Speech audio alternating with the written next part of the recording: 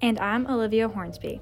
Today is September 24th, 2021. To date, there have been 217 million COVID cases across the globe, 38.9 million in the United States, 619,000 in Alabama, and 5,454 in Russell County alone.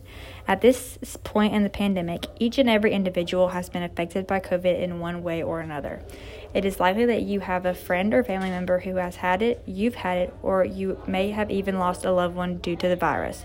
Regardless of shape or form, you have been affected, and there is great hardship that comes with that. Here at Central High School, staff and students have had to navigate through the new world of virtual, hybrid, and in-person learning, and it is still not clear if there is an end in sight.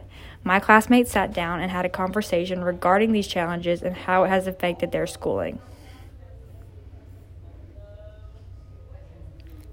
In order for all students to feel comfortable and safe at school, each and everyone must do their part in order to stop the spread of the virus. We can't be complacent and wait for things to get better when we have the tools for improvement. We encourage you to look into getting vaccinated if you haven't already. The best way to do so is by reaching out to trusted healthcare professionals and reviewing the benefits and potential side effects that will allow you to come to an educated decision based on what is best for you.